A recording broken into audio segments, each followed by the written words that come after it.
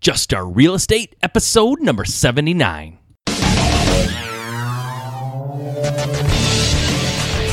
All right, welcome. Thank you for being with me here on Just Start Real Estate.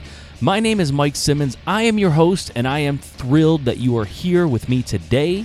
There's other things we all could be doing. I appreciate that you're choosing to spend some time here at Just Start Real Estate. I think that's very cool, and I'm glad to have you. Before we get started, I wanted to ask you, when you get a moment, go to my website, and while you're there, if you would, sign up for my mailing list. Because when you do that, I am going to send you the top 5 real estate resources that I think every investor should be aware of. These are resources that I use in my business, resources that other very successful real estate investors use in their business as well. The other reason to sign up for my mailing list is very shortly, I am going to be announcing my brand new coaching program.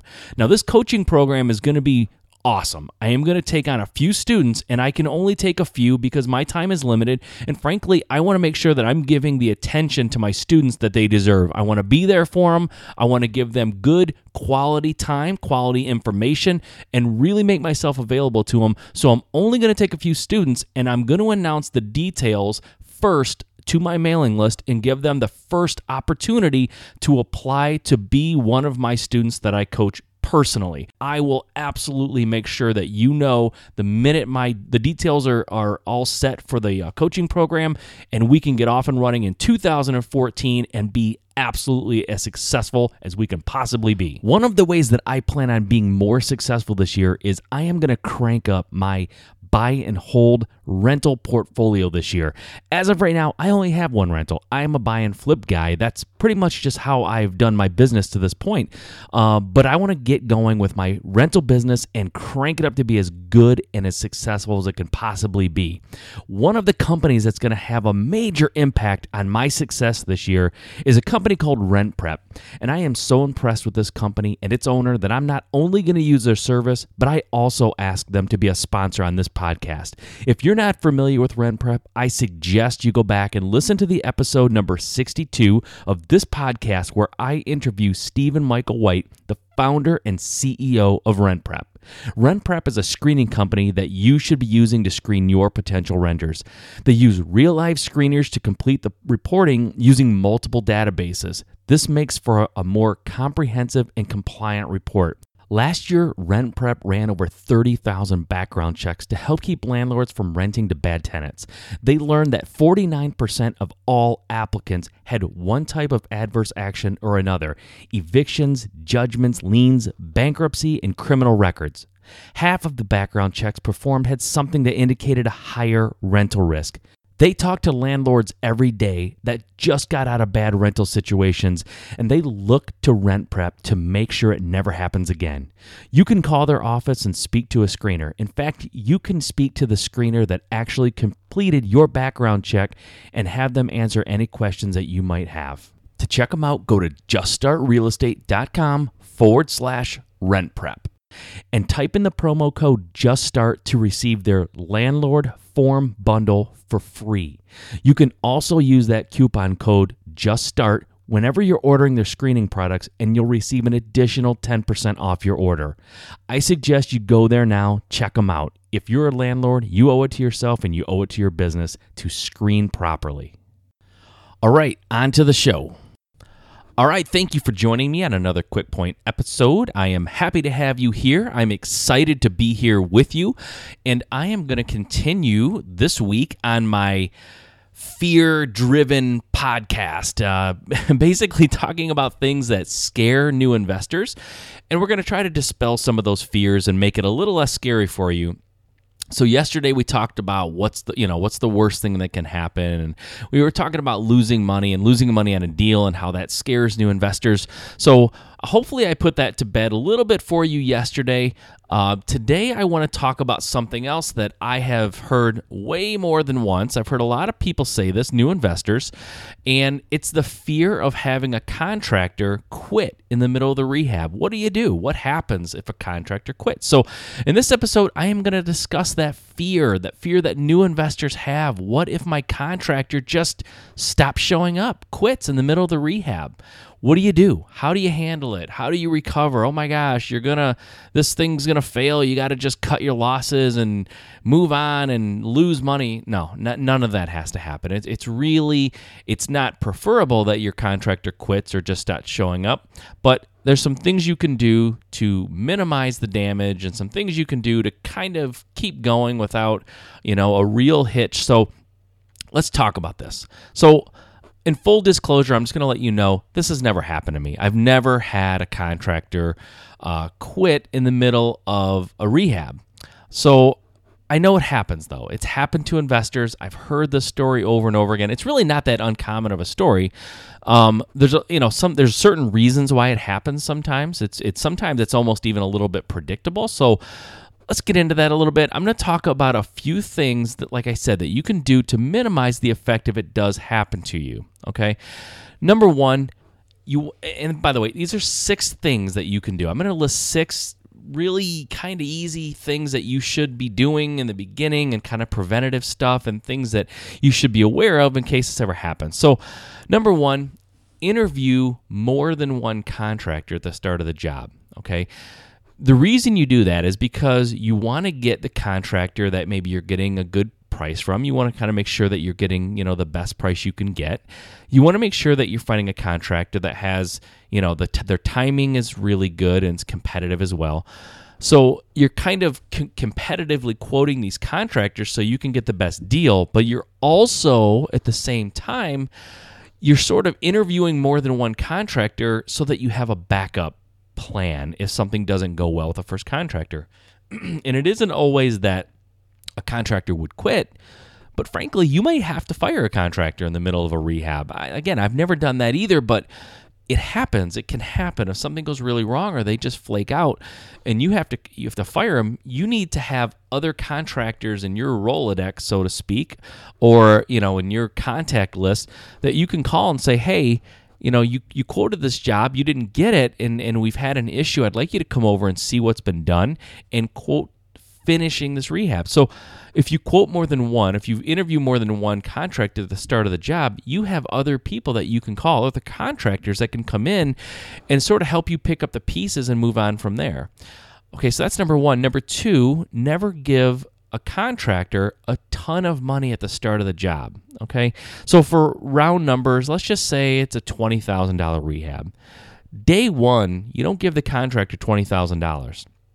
In my opinion, day one, you don't give the contractor $10,000.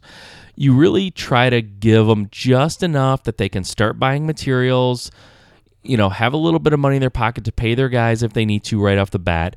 But on a $20,000 job, I really wouldn't expect to give my contractor more than a couple thousand, $2,000 or $3,000, maybe day one, the most.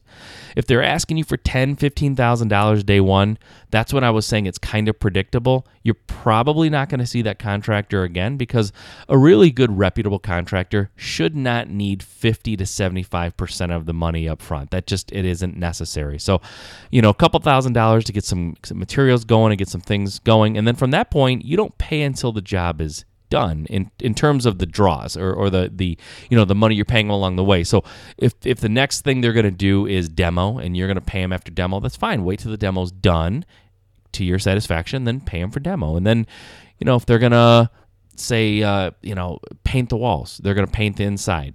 When it's done being painted and you're satisfied, you pay for painting, so forth and so on. So from after the point that you give them money to get started with the materials and things, after that, you're paying them sort of after the fact. You're paying them after they've done things, so you can't really lose a lot of money if they leave. So never give contractors a ton of money at the start of the job, because if you do, you're almost asking for them to not show up again, because it happens. Unfortunately, it happens. Not all contractors are like that, but some are. So just don't even tempt the situation by giving them a ton of money up front.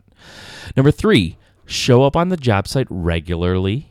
Be friendly. Stay involved with the process. Just know what's going on. Talk to the contractor. Don't make them feel like they've been abandoned. If you make them feel like they're being abandoned, they may abandon you. So go there. Don't be in the way. Don't be nosy in terms of they can't get work done because they're tripping over you and trying to work around you. Don't be that involved, but go to the job site. Ask questions, be involved, try to be helpful if you can. and just keep that communication going with the contractor, and they're more likely to show up and be there and do the job. Number 4, never pay for work before it's completed. This kind of goes back to what I was saying on point 2. You're paying for work after it's done. So you're paying them that initial money to get started, but after that, it's after they do something, then you inspect it and you pay for them. Then they do the next thing, you inspect it and you pay them for it. And then they do the next thing and you inspect that and then you pay them for that. So they really want to always come back because they're coming back because they haven't gotten paid for what they just did. And then when you pay them, you're basically even.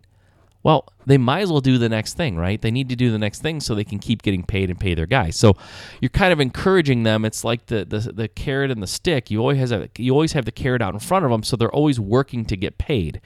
And that's how you run it, so you don't lose a contractor halfway through. Number 5. If you have to switch contractors, this is sort of like an after the fact, right? It's not preventative. But if you have to switch contractors, just do yourself a favor. Change all the lockbox codes. Change everything that would allow them to get into the property. Make sure that they have their equipment and things like that. I mean, allow them, if they call you a week later and say, hey, I flaked out and I want my stuff back, let them get their tools and things. I mean, you're not holding anything hostage, I guess, unless they owe you money. But once that's done, switch all the lockbox codes and everything, just start over so you don't have to worry about someone getting into your house who you're no longer employing. Okay, and then the last tip I have for you, and this is maybe one of the big ones, is don't panic. Do not freak out. It's not the end of the world. Losing a contractor is not a great thing. It's not something you want, but if it happens, trust me, there's other contractors that you can get, and it may be a better contractor the next time. So have those contractors interviewed in the beginning. You should be interviewing maybe your 3 to 5 or getting quotes from 3 to 5.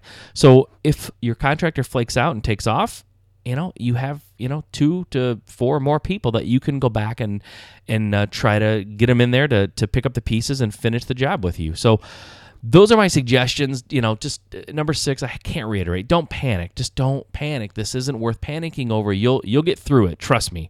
If it happens and you feel yourself panicking, email me. Give me a call. I'll talk you down if I have to, because it's just, there's no need to panic. It's something you can recover from. Trust me. So no one can completely explain to me why a contractor would do some of the things they do. Sometimes contractors are just an interesting breed, so they do weird things. If you find a contractor that's professional, prompt, conscientious, make sure you treat them well and keep them happy. Keep a good relationship with them. Don't beat up on people that are doing a good job for you and working for you, and they show up and they're doing what they say they're going to do. Treat them well. Treat them well, right? Just treat them how you'd want to be treated. A good, reliable contractor can really help make your business a success. So treat the good ones well. The bad ones, let them go. Wish them well, and don't worry about it, because there's always good contractors out there that you can find. You don't need to argue and try to beg the bad ones to stay around if they don't want to be there. So those are my tips for if contractors quit or just bail out at the last second or in the middle of the project with you.